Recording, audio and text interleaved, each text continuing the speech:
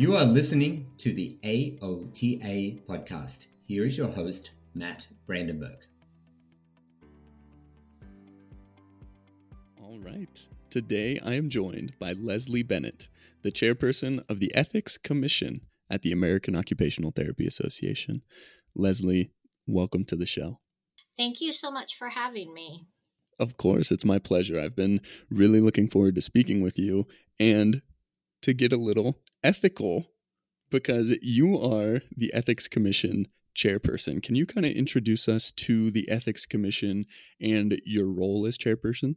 Absolutely. So the Ethics Commission is part of AOTA, and we have three main essential job functions. Most people consider us just the people that they send complaints to.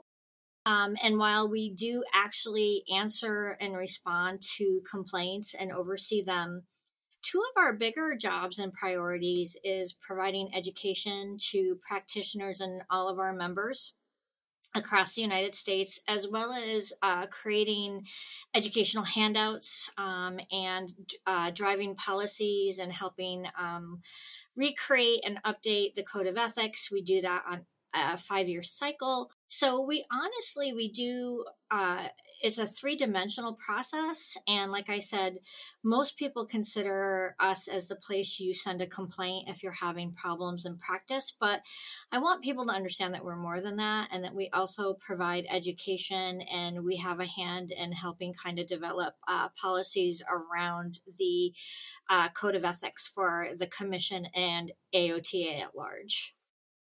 I love that. It seems like such an important organization within the field of occupational therapy to help and to assist practitioners. How do you really hope that the Commission's actions impact the everyday practitioner?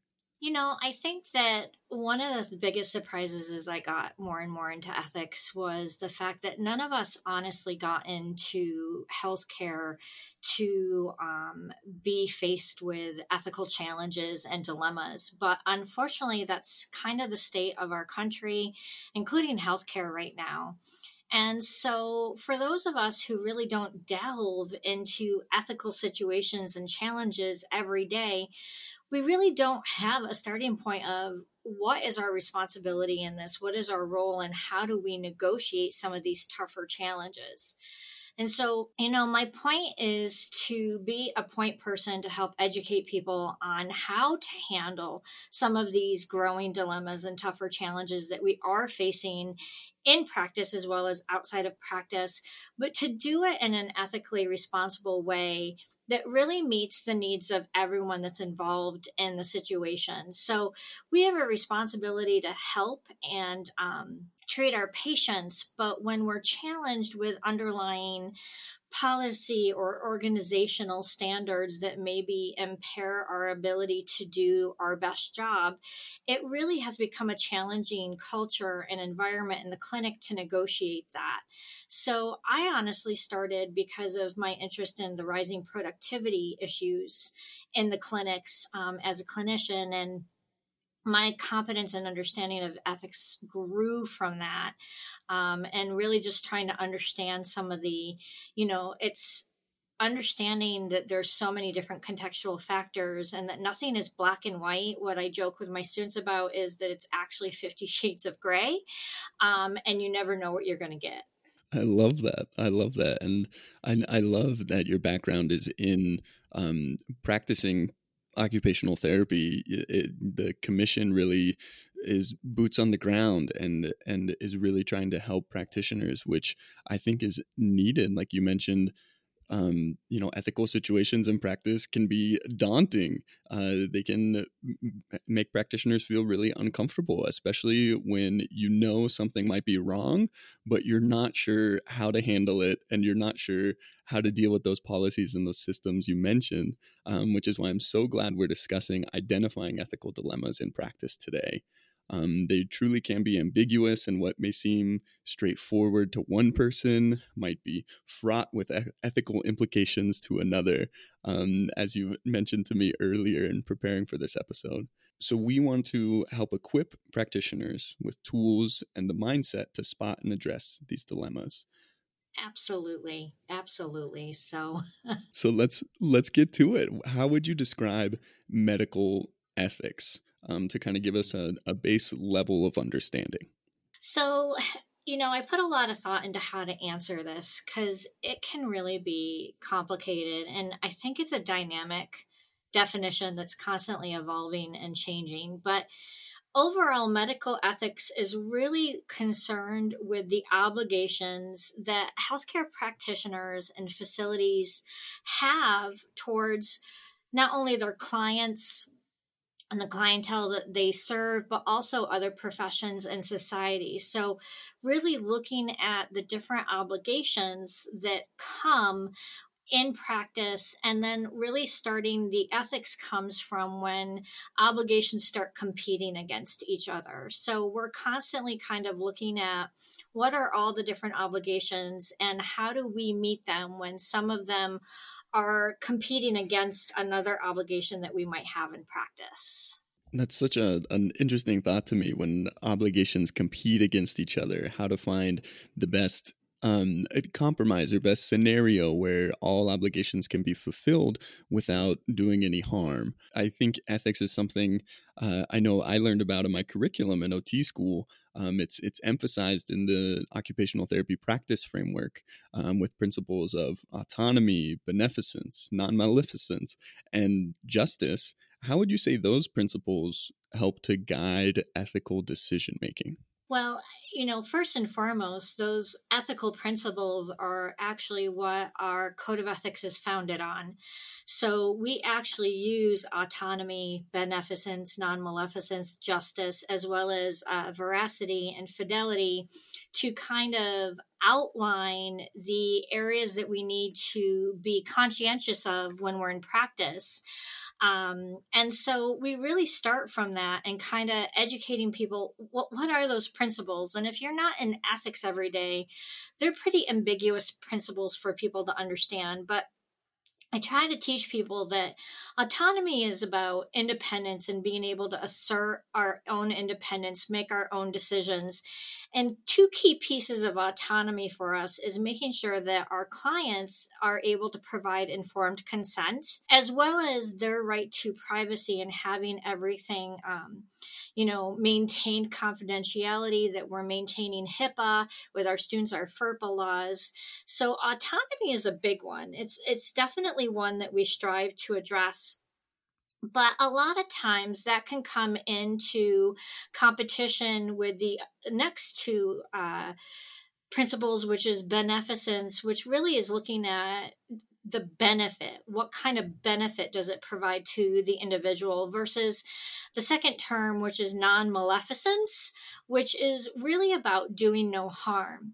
And so a lot of times we get a lot of situations where maybe the individual's autonomy is now directly in conflict with benefits or even the risks of procedures or interventions that we want to use. So we really use these to define how we should be interacting. And then the fourth of the main principles is justice, and that's really to act justly, which means equitable, and really making sure that we're providing equitable services in practice as well as in our education environments. So I think it's really important that you understand that we have a responsibility to maintain each of these principles, but there are situations that unintended or intended often cause one of these principles to be in direct conflict with another one. So a lot of what I do in ethics is really evaluating and balancing which principle may be the one that we have to address the most and be the one that kind of takes precedence over some of the other principles when we're trying to make the best decision that we can. So they're honestly, in ethics, that's how we guide and make ethical decisions.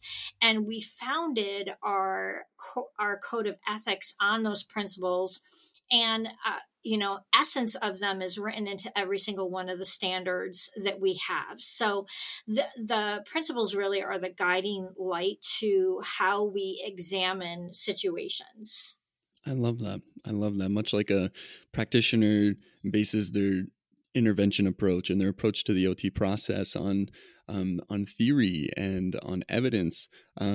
Practicing good ethics also needs a solid foundation and understanding of these principles. Oh yeah, I mean, ethics school is about the founding of the theories and how we make decisions, and then on the principles, and we have our own set of theories that we use to help kind of guide decision making. So that's exactly what it is. So I love that. I love that. And these principles, to me, they truly seem fundamental to occupational therapy practice. But occupational therapy operates within a larger system and a non-perfect world. So sometimes there's gray areas and there's concerns and there's ethical dilemmas like we're discussing today. What would you say are some of the most common red flags that practitioners can really keep an eye out for when striving to practice ethically? Honestly, I think one of the biggest red flags is an individual's own gut feeling. I think that if someone is being asked to do something that doesn't feel right, that doesn't feel like it's the best course of action for what they should be doing with a client, that I think we probably should start asking ourselves why we're feeling that way. I have to tell you that those, low level gut feelings are some of those first red flags, because you're being asked generally to do something that maybe is outside of the ordinary, that isn't something that you've been asked for before. And some of those examples may be doctoring or changing documentation to say something different. For some of those reasons, it's been increasing the amount of time so that they can go to the next highest billing level in the facility that they're in to get a higher reimbursement. Is it them being asked to sign on documents for evaluations or assessments that they didn't do, that someone else did? So it's often that they're being asked to do something that is out of the ordinary, that doesn't quite seem right, that may impact your actual interaction with your client. So does it actually have a longstanding impact on your client care? So I ask, is it impacting quality of care? Is it impacting your own mental health? And is it causing burnout because maybe you're being asked to work at very high levels of productivity that just aren't sustainable? So to me, it often starts with just kind of that gut level feeling that this doesn't feel right and I need to understand something more. And I think you provided such a wonderful insight there as well, in that you naturally gave an example where a practitioner would start questioning those things. Because it's one thing to have that gut feeling, to feel like you're put in an uneasy or unsure position. But next it's kind of, okay, what do I do? How do I approach this? What are some recommendations that you would give to a practitioner who maybe notices some red flags and has a gut feeling that something isn't quite right? What questions can they ask to ensure that they take appropriate action? Yeah. So, and the thing is you need to start by asking questions. And one of the first ones is, what is it about what I'm being asked that doesn't feel right? And I think some of the questions that I ask for people to think of, especially when those red flags start popping up, are things like, is someone's values or rights being impacted? So by what I'm being asked to do, is there going to be an impact on someone else's values or rights by this decision? I also ask people to evaluate and look at external factors, and are those external factors now influencing what you're being asked to do? Like I had said before, productivity I think is a big one. We get a lot of calls about productivity demands, and that's really a trickle down effect that comes from insurance policies that then become an organizational policy. And it's trying about making sure that obviously the facilities are making their financial obligations. But when you're being asked to treat at, 100, 110% productivity, we have to really take a look at how that's going to trickle down and impact the individual clients that we're seeing. I often ask people to look at, are there alternative actions or solutions that they might actually be able to look at or seek out and see if there's something else that they can do. I do ask a lot of people to ask themselves what happens if no action is taken. And believe it or not, what surprises me most is that people would rather just kind of bury their head in the sand and kind of let it just happen and take no action. And one of the things that I tell people is that, yeah, the ostrich may bury their head in the sand, but at some point in time, the ostrich has to pull its head out of the sand. And the problem's still going to be there. And so trying to take no action is just as ethically problematic as actually trying to address the actions. So we actually have statements within our code that say action or inaction can lead to unethical behavior. So we actually call people out and say that if you knowingly know something's going on and you knowingly do not do something about it, you kind of stick your head in the sand, you're also ethically as responsible for what's going on as the other people that maybe have started that. So it's really important to understand that no action is just as bad as being part of the problem. And then I also ask them to evaluate if there's some kind of potential conflict of interest. So I kind of ask them to evaluate and ask several questions. But I also ask people to go and look at standards and, what does Medicare guidelines currently say about reimbursement? What does, the different insurance companies or state laws versus federal laws say about what's going on, so that you at least have some ground to stand on before you start charging forward and saying, this is an ethics violation. So I ask people to kind of step back and ask themselves a series of questions to say, is this really arising to the level of an ethical dilemma and a conflict, or is this something that maybe is smaller and doesn't really rise to that occasion? So there are responsibilities for people to kind of figure that out before they go to that next step. So I even tell people, maybe reach out to your corporate compliance office. At work, could you reach out to HR, maybe the Title IX office, and try and get some clarification on things especially before you come running to the Ethics Commission. Like, it's really a responsibility to try and figure out if this arises to that level before you go all the way up to the Ethics Commission. Those are such wonderful recommendations and well-versed points. And I'm thinking how important it is for practitioners to be educated on policies and laws in order to practice ethically.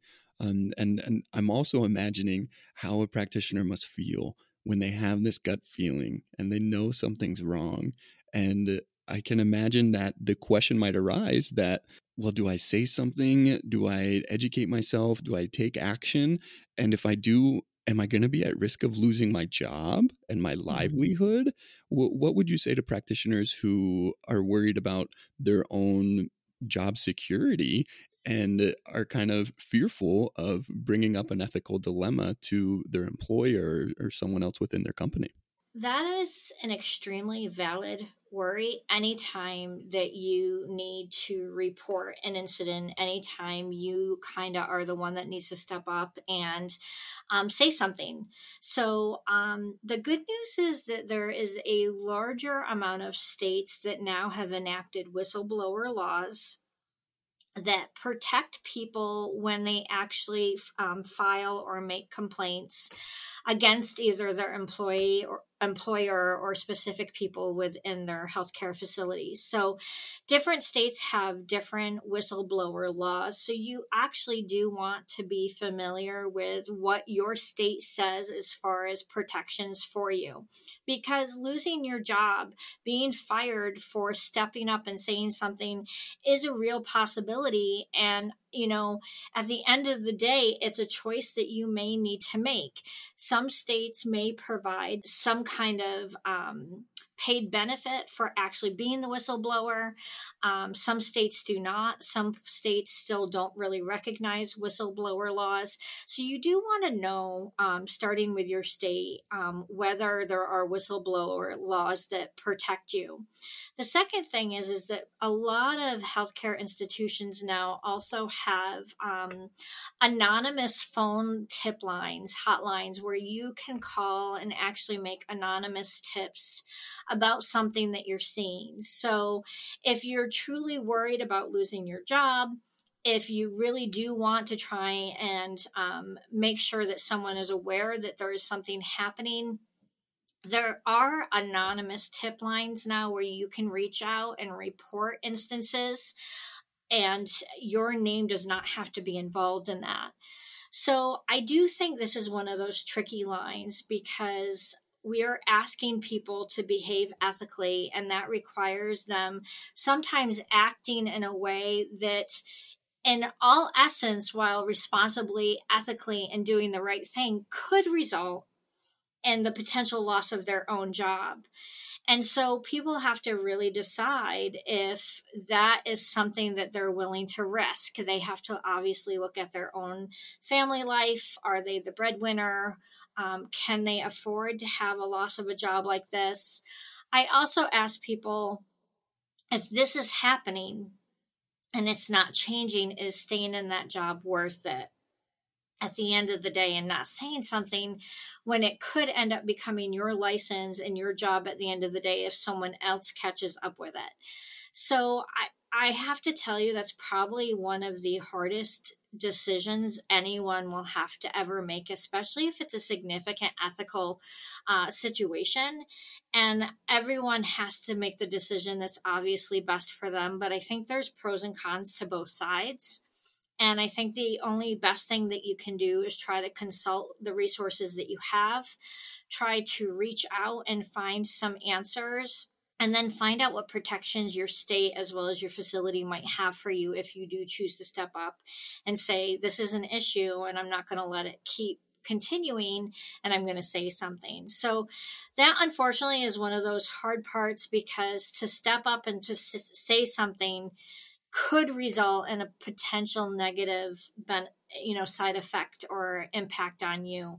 And so I don't have an easy answer. I think the only thing I've ever been able to say to people is, I'm not sure that I would want to continue working for a facility where that continues to play out and things aren't changing.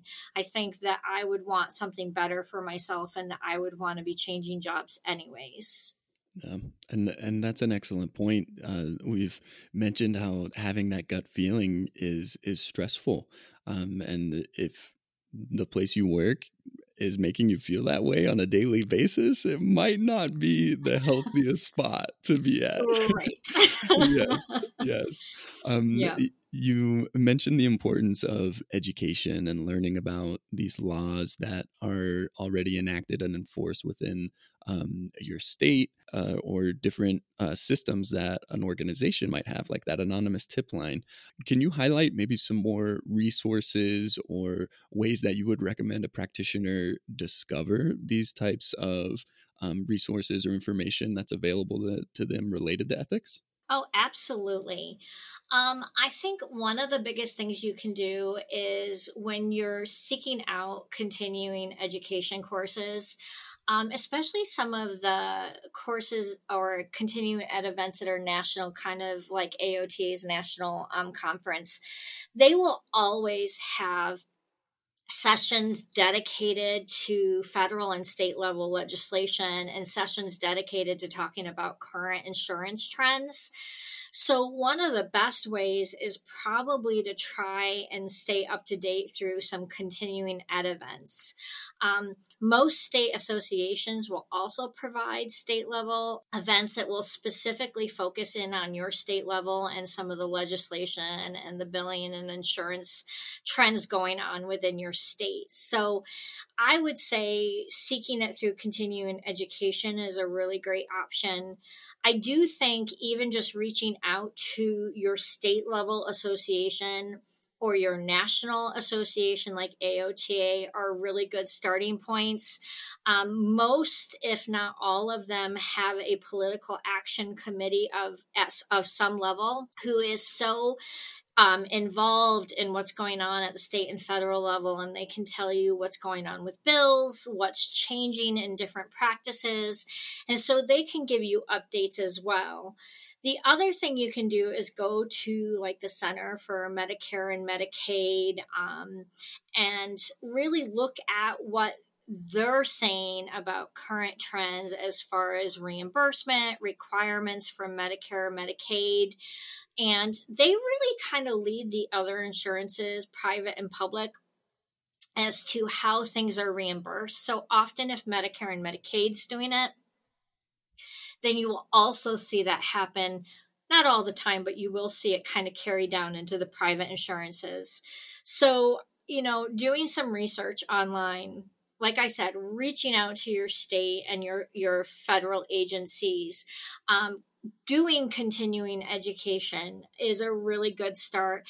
And then even within your facility, like I said, there should be some kind of corporate compliance officer. There should be lawyers that can help you kind of address what some of the current laws and regulations are, especially around billing and reimbursement. So, yeah, we don't really go to school to learn all of that. And I know that we do generally have a class dedicated to talking about some of those logistical pieces. But I would really advise people to try and at least stay current with the practices that are specifically implicated in the area of OT that you're practicing. So, outpatient is one crazy hubbub of insurance systems, and every insurance has a different requirement, length of stay, number of visits, co-payment, what you can and can't do. And so being able to really stay up to date on what the trends are will be that first big piece for you. So that you understand what should or shouldn't be happening. So it honestly starts right at that internal level. And then there's several ways that you can step up and reach outside of your organization to ask for help and clarification. So there's always resources.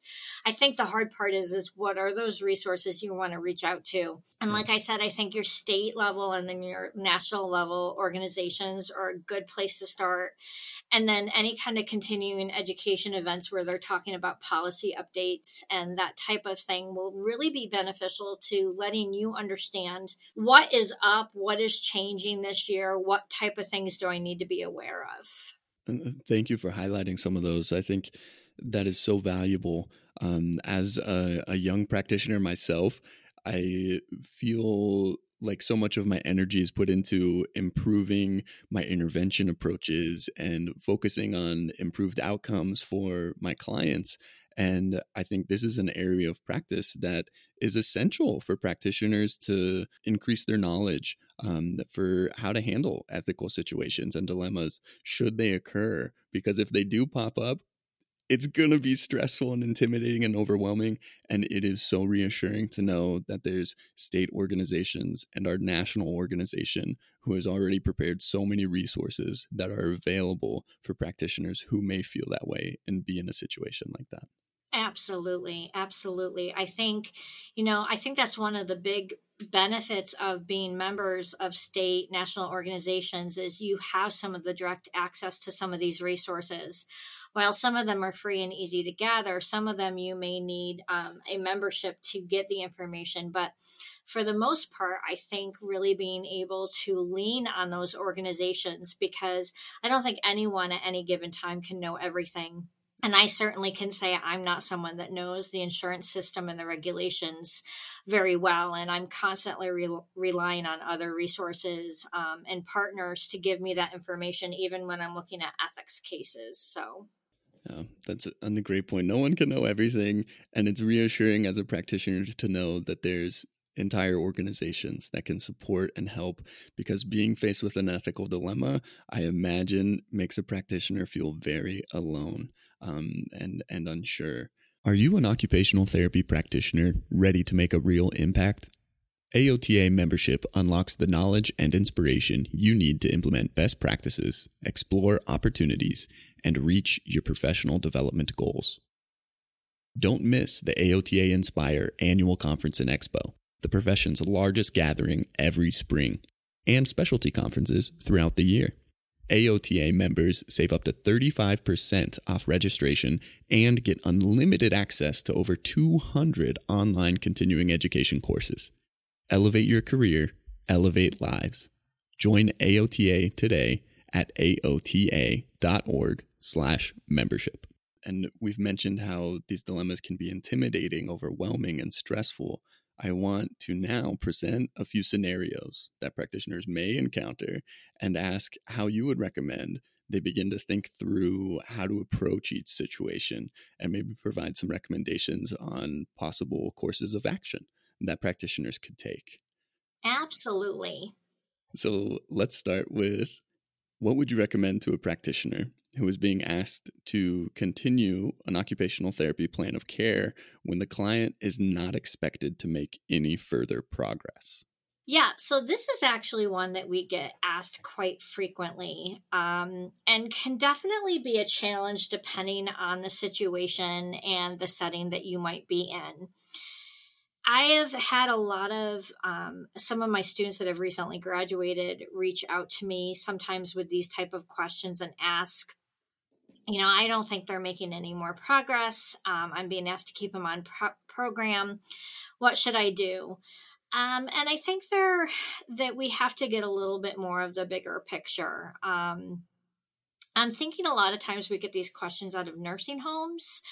There's a lot of times residents who may be put on program for a short period of time, maybe because they got sick, they had pneumonia, they had COVID, they were hospitalized, but they're not someone that's going to be on long term. And at some point they need to come off. But I have heard, and I've gotten calls and questions about, well, my facility is asking me to keep them on for a longer time, to just kind of keep trying to work with them. And so the first thing you do really have to establish is there really further progress to gain? And so we often can do that by knowing and understanding diagnosis, obviously knowing the resident. We are very holistic practitioners, and if this is someone that has end-stage dementia, this is someone that has been in and out of the hospital over the course of the year numerous times and is just debilitated beyond debilitated. It may not be appropriate to be keeping them on programs. So discharging them is definitely something that you need to do. And so you really have to be able to show your manager and whoever it is coming to you and asking you to keep them on program and say, look, there are no more realistic, achievable goals that I can make with this client that would be functional and help impact or improve their occupational performance.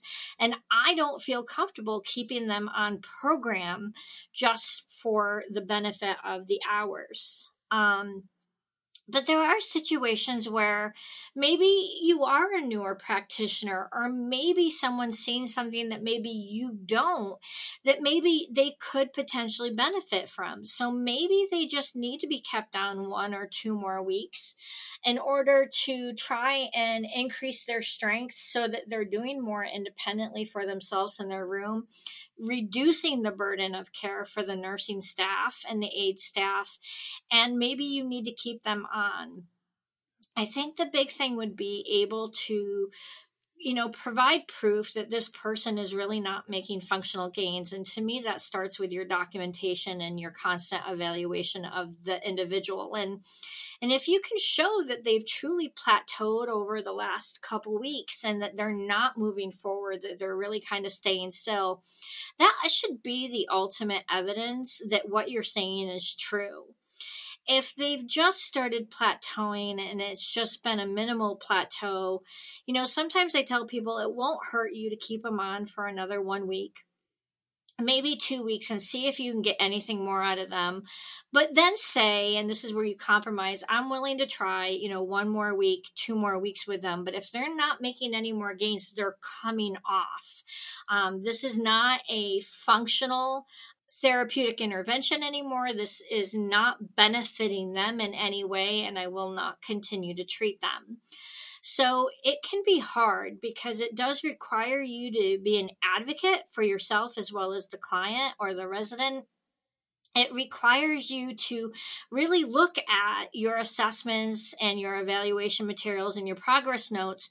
Have I really documented that this person is plateaued and they're not making progress anymore and they should be taken off program? Or have I not really shown that well enough, and maybe I need to give it 1 more week or 2 more weeks and then say, that's it. If they don't make any more gains, they're coming off program. And then there's, the situation where they really are being asked to keep someone on longer than they shouldn't. And that's you being able to take a stand and say, this isn't ethical. This isn't how we go about doing this. This is not a functional program for someone. They do not have goals that can be achieved by keeping them on longer, and there's no benefit. And being able to say that you don't feel as though this person is a good rehab candidate and should remain on program. It's a really hard one. It does require you to kind of reevaluate your own progress notes and take a look at things. It does require you to have a little bit of an understanding of that resident's case. But it also does require you to be confident enough to stand up and say, it's not okay to keep them on program any longer. There's no active benefits, and I'm not going to keep them on program just, to make a buck. So it can be really hard. You really have to kind of see where that person's coming from and what their thoughts are. Because I will say, as a new practitioner, there was a couple times I thought I should discharge a resident. And after speaking with my supervisor more, I could see what they were saying about what we needed to work on. So it was more of I just didn't see some of the deeper skills that needed to be worked on. But there's also times where, no, I've really done everything that I can, and this is no longer beneficial to the resident. And if it's not beneficial to them and you know that there's not going to be any gains, then saying that you're taking them and discharging them from program should be what's going on. And hopefully your rehab manager will hear you when you say that. And thank you so much. That's such a wonderful example.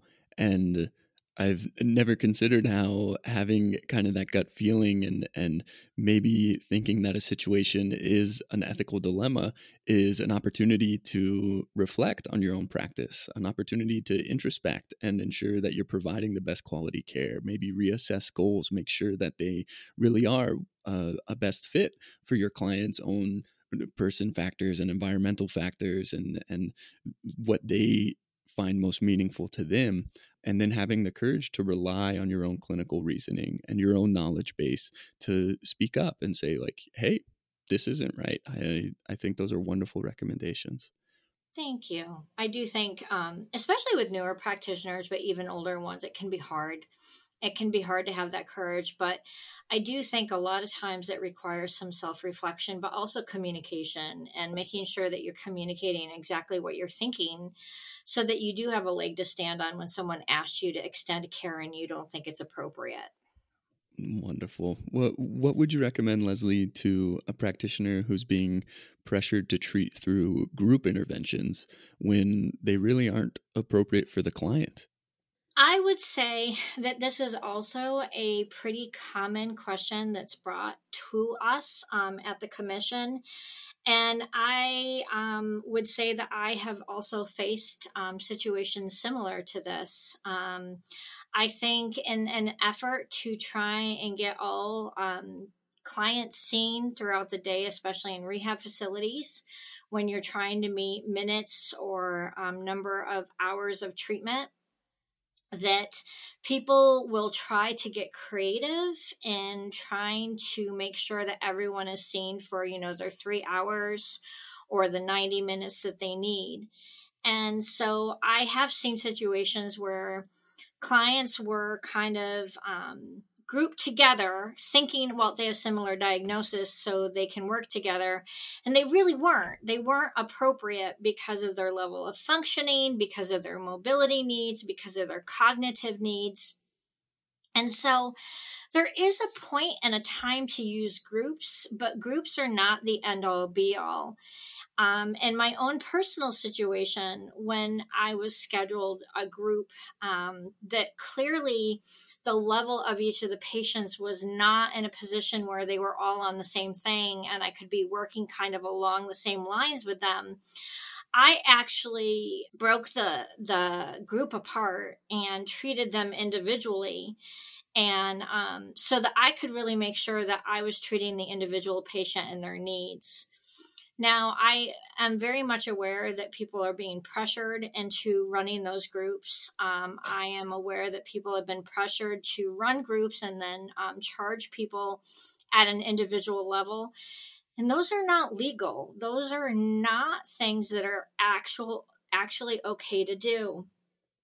We are supposed to be using groups for educational purposes. We need to show that by using the group that participants are getting gains from watching other participants do what they need to do, by listening to their examples, by modeling, and that group is meant to be used as a collaborative experience where they can learn from each other. If a group is only put together because we're trying to make minutes, that we're trying to fit everyone into that therapy schedule because we realistically are short-staffed, then that's not an appropriate use of a group. And it does require you saying, this is not an appropriate group and you need to break it apart. I will not treat them as a group. And that can really, really be met harshly. That can be met with, I just need you to do this. They need to get their minutes.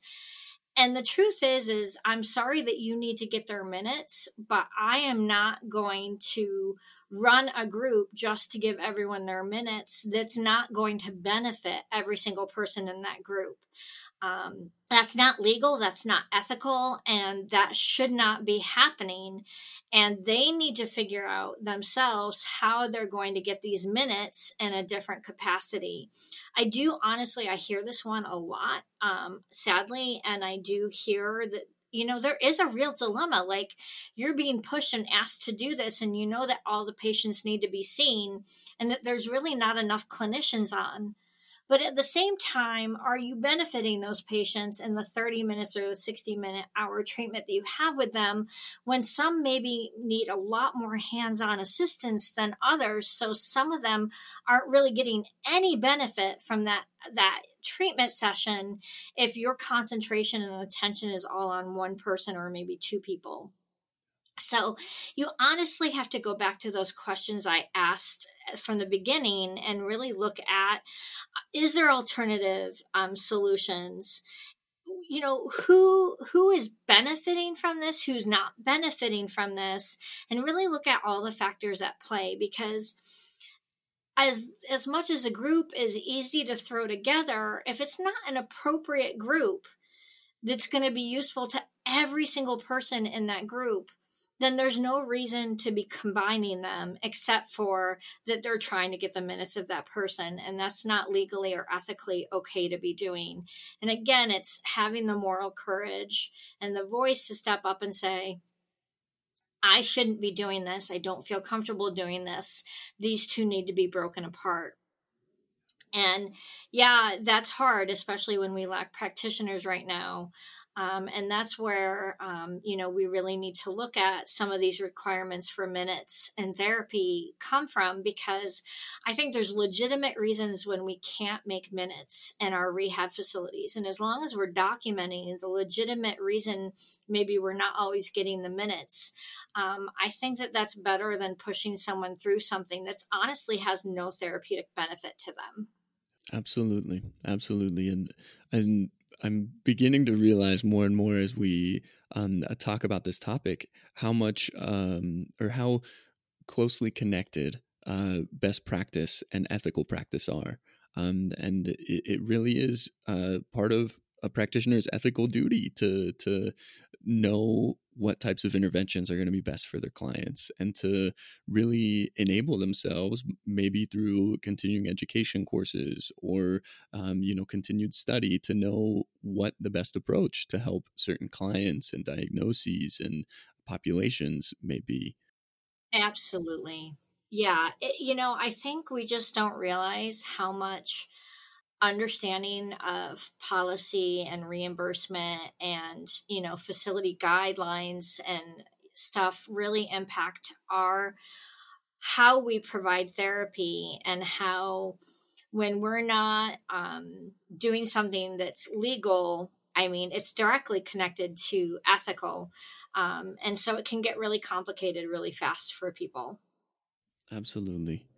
And what would you recommend to a practitioner who, let's say, is on a travel therapy contract, and they're being asked to sign old progress reports or discharge reports for a previous practitioner, and the current practitioner who's being asked to sign these reports never saw the client? What do you recommend to someone in this situation?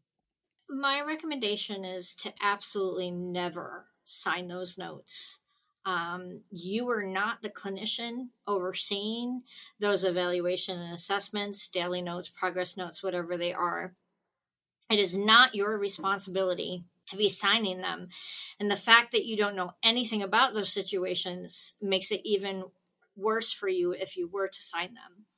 So it's the facility's problem, and they need to decide how they're going to get those signatures, where they reach out to that contracted OT that traveled and asked if they can still electronically provide a signature, whether they reach out to the insurance reimbursement people and say this person has moved on, we don't have someone that can sign it. At the end of the day, the facility needs to take ownership for that. That is not on the OT practitioner that's now in there to be backdating or back signing things that they have no involvement. Remember, at the end of the day, it's your license. It's your license on the line. And if you're signing things that have nothing to do with your supervision and oversight, then you are knowingly putting your name on a document that you don't know about the situation that could become a legal situation down the road. And God forbid, there is a reason that someone challenges billing and it goes to the court of law. Your name, your signature is now on that document, and you're going to be the one called to be talking about that document. And you do not want to be caught saying, well, I was asked to sign it, but I don't know anything about this case. That is definitely not a position that you want to put yourself in. So I can tell you that's a straight up legal issue, and you do not want to be putting yourself in that position where you're signing documentation that you have nothing to do with. Absolutely. This is one of those scenarios that's a red flag, and it's, an airport conductor with the glowing sticks, yes, like jumping up and down, like, do not do it. Don't do it. Absolutely. Leslie, thank you so much for providing these recommendations. I find these case studies really helpful to our listeners, and how they can, consider how it might approach their day-to-day and their own scope of where they're practicing right now. What additional case studies or personal examples related to ethical practice of occupational therapy would you like to share with us? I think I was trying to sit on this and think about some of the different case scenarios and stuff that maybe we've been privy to. I think that we just want to be careful. I think there's been some questions about overbilling and use of private pay with clients and patients. It has actually led nationally to some facilities being shut down when they're not billing correctly. So you want to be careful that you're not being asked to overbill. Again, not bump your minutes because someone asked you to. If you didn't provide 45 minutes, but you provided 36 minutes, then you need to be documenting 36. There are people too that can afford private pay and people that can't. And that can really become a really kind of challenge as to how you continue that. So, do you have a patient that can afford private pay, but the only reason they're using that private pay is for you to continue the exercises with them, because at the end of the day, when they go home, they're not doing anything. They kind of look at you as the person that does it for them. And is that really the best use of your time? And then I think of the patients who can't private pay, but then run out of insurance benefits, and they truly need more therapy, but because they can't afford to private pay, they can no longer come into therapy. So I do think we have to be very careful when we offer private pay and who we're offering private pay to. For people that can't afford it, do we have scholarships available for them? Is there pro bono services that you know about? Is there a local college that maybe has a free clinic that you could send them to? We have a responsibility to really decide when that end and termination of services should be. And as much as I appreciate that people look at us as the expert, there is a point in time where, carryover and maintenance of your needs to continue at home. If you want a private pay, maybe you private pay to have an aide or someone come in to do that for you. But we have to be careful that we don't let them private pay just because it's a moneymaker, just because it'll bring in some more money for the facility. I've definitely heard some conversations with that. I've also heard of people being asked, and I think I've mentioned this during the course of our conversation today, about changing documentation to kind of make it look more reimbursable. One of the big ones that we've heard is parental choices for their child. So this can be really hard if a parent is pushing interventions or wanting us to do things that, one, really don't have a proven evidence-based research-backed benefit to that particular case, but the parents are pushing for it. I think sometimes too, parents will do anything they can to help their child, to make their child better. And so sometimes parents, not intentionally, but are just trying to do anything at this point in time to kind of save their child. And we have a responsibility to really help them hear that, there's nothing left in that category that we really can help them beneficially or therapeutically. And so sometimes we have to be able to tell parents, no, we can't do that intervention. No, that intervention is not appropriate for your child, especially if they see that we're using it with someone else. A lot of parents are willing, like I said, to delve in and find any of the latest and greatest research. But at the end of the day, we have to weigh the risks and the benefits to the child. And we have to ask if it's really therapeutically beneficial to that child. And will the benefits outweigh the harms? Because if it's the other way around, then we should not be doing that. So it can be hard. It can really be hard with parents who have very medically fragile children, with parents who maybe are losing a child because of their illness, to really be able to reason and tell them that I understand and I can hear how much you want to help your child, but this is not the option. We get that even sometimes in OT with them wanting and pushing for more therapy or the newest and latest, greatest thing that they saw. And I think we just have to be able to draw that line. And, sometimes that means being hard, and just saying, this is not helping your child and we cannot do this. So those, I think, are some of the tougher cases that we've had. But I have to tell you, the one that has grown definitely since COVID and seems to be on the mounting rise is our ability to communicate with one another, whether it's our communication with patients and their family, it's our communication with other healthcare professionals, our communication with our colleagues. One of the biggest challenges that we're facing ethically is how we're communicating with each other and doing it in a respectful manner that respects culture, race, identities. So I would encourage people to also think about how their communication can become ethical dilemma, and can actually cause communication problems that end up with, an ethical complaint towards them. So that's been a new one that's really been kind of coming out of the woodwork, and one that we've really been trying to address appropriately as they come in, and really talking about the challenging nature of the situations and respecting the diversity of thought and the ability to communicate appropriately. And one of the biggest breakdowns that we're seeing right now is just ability to manage the conflict for themselves and have conversations before they kind of start coming to the commission and saying to us, they, challenged me, and, they really, they went against the code and this is an ethical violation. I think that we need to step back and really start with trying to reduce and address conflict on our own at that level before it gets raised up to the ethics commission.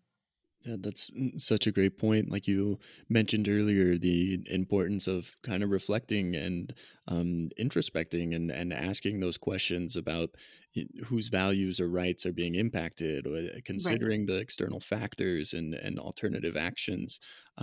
All important things for practitioners to keep in mind. Absolutely. And then, of course, finding a way to communicate those concerns and those questions in an effective and appropriate way. Absolutely. I think that, giving the changing diversity of our culture, and I think it's just a national kind of challenge that we're seeing is the inability or loss of ability to handle conflict. And it really starts with just communication and being able to communicate. And that really has to start at your level. And it has to start with you and you taking the power and control to try and address the issues before you raise it up and start challenging the ethics of the situation. So, as much as that seems like a very different one from practice, which it is one that is becoming more prominent, believe it or not. So I just really encourage people to start with just stepping back and, using the questions that I've presented today and really evaluating the situation and say, how have I tried to address this before raising it to the level of an ethics complaint? That's wonderful advice. Leslie, are there any additional resources you'd like to recommend to our listeners? I know you mentioned a few earlier. Any additional ones you'd like to highlight? Yeah, so I actually would encourage people to even just go to AOTA's website. There's a whole page and area of the website dedicated to ethics, including the access to the Code of Ethics. But we have 27 papers that we've written called Ethics Advisory Opinions. And they are written specifically because of situations that we've faced over the last 10 to 20 years. And so they are the papers arise from challenges that were actually brought to the Ethics Commission. So everything from billing and productivity to fieldwork ethics to COVID management. So those are really great resources as well to help you if you guys are really feeling challenged and not sure if this raises to that level of an ethics challenge or if it's something maybe you can answer on your own. So I do think there's some really great resources on AOTA's website. And so I would encourage you guys to go on there as well and look around, because we have tried to build a page that provides resources, FAQs and stuff to help kind of guide you guys as you're trying to negotiate some of these challenging situations. I love that. I love that. If a practitioner finds himself facing an ethical dilemma, odds are another practitioner at some other point in time has faced the same dilemma. And I love that those resources and ethics advisory opinions are available for people to read and to learn from, and hopefully impact their own decision making. Absolutely. Leslie, it's time for our golden nugget segment. We end every show with this question. If there was one piece of advice or knowledge that you could share with our listeners, what would you say? I honestly have to say that it would be, don't be afraid to ask. if you're questioning whether something has risen to the level of an ethical dilemma or a violation, don't be afraid to reach out and ask, to consult with a peer in your facility, or even reach out to the Ethics Commission and just ask, this is the situation. Would you consider an ethical issue that is enough for a violation or not? I think if we don't ask, we don't know. But the key is being able to back up what you ask with facts, documenting evidence to show what's been asked of you and what your concern is. So don't be afraid to ask, and also have the moral courage to question when you don't feel like something is correct. And I hope that you guys can use those pieces to kind of help you as you move forward. Absolutely. I love that. I think so much of the fear and stress that a practitioner experiences when faced with an ethical dilemma comes from feeling like they're alone in facing that dilemma. Absolutely. Yeah. And knowing that there are organizations and an entire commission that you can ask for assistance is really encouraging. Definitely. Well, Leslie, thank you so much for being on the show today. It's been wonderful talking with you. And I want to thank you for all your efforts as chairperson of the commission. Thank you so much for having me. Actually, kind of have an exciting announcement that I'll make really quick, is that we are currently going to be collaborating and working with the DEI JAB Commission to develop a socially responsive model for ethical decision making. And our hope is that we'll be able to make an infographic that all practitioners can use when they're managing and handling conflict, to help them try and start locally and resolve it internally before they have to come all the way up to the Ethics Commission. So we're really excited about this project because we're addressing the DEI JAB needs within that new model, and really hoping that we can create something that everyone can use before they even have to bring it to the Ethics Commission. So I hope people will be on the lookout for that, because I'm really excited about it, and I hope that people will be able to use it as they move forward in practice. Absolutely. That is exciting. A whole new model for ethical decision making and a new resource for practitioners. Do you know a timeline for when that would be released? So we are just starting to work on it. So my guess is it'll probably take about 2024 to get it together. And so I would say early 2020, probably late 24, early 2025, you guys can hope to see that infographic released, and we'll be able to use it and let us know what you think. Absolutely. We'll be on the lookout for it. And I think, Leslie, that we're going to have you on the show again when it is formally released, and we can highlight all the wonderful work and results that went into it. Oh, absolutely. We would love to do that. Perfect. Well, thank you again so much. It's really been a pleasure speaking with you. You as well. Thank you. Thanks for listening to the AOTA podcast. Tune in again next time.